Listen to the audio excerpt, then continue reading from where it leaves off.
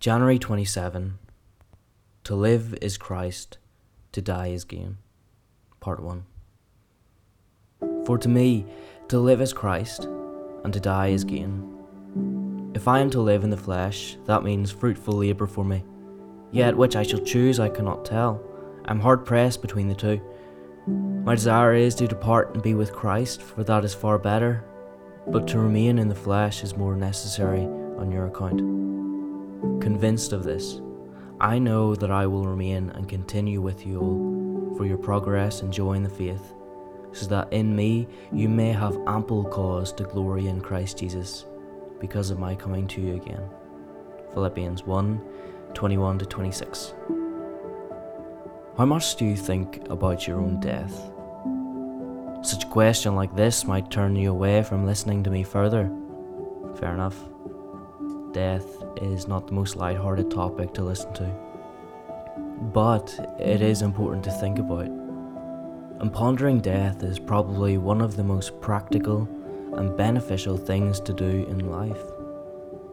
Disney recently released a movie called Soul. We watched it on Christmas Day. It's a movie all about death. Now, there is lots of weird New Age philosophy and religion in it, which I'm not so fond of, but the movie posed a good question. What's your purpose in life? After watching it, I remember looking at its reviews, and one of them said something like this: bring back the day when I could sit down and enjoy a Disney movie and not be faced with my impending death. Well, that made me laugh at the time, but it's a common thought. These days, people don't want to be faced with their inevitable death. Young people would much rather suppress the knowledge that one day we will die than dwell on it. We live in a time where some people are terrified of death. A fleeting thought of the reality of death sends people into terror and panic. But what if I told you that every day of our lives we are preparing for our death?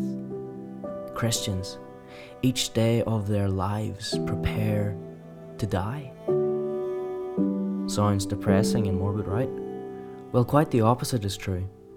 When a Christian thinks deeply about their own death, it can bring about a profound, lasting joy. A light-hearted activity can bring fleeting happiness, but a weighty activity has the potential of bringing lasting joy. Thinking on death as a Christian is one of these activities. This is because Christians know, after death, life. Christians know to live is Christ, and to die is gain. But what does that mean? What does it mean to live as Christ? It's not some pious expression, for Paul knew his failures, but it means he follows Christ, he imitates Christ, he seeks Christ, he wants to know Christ, he wants to obey Christ, he wants to glorify Christ. Christ is his life.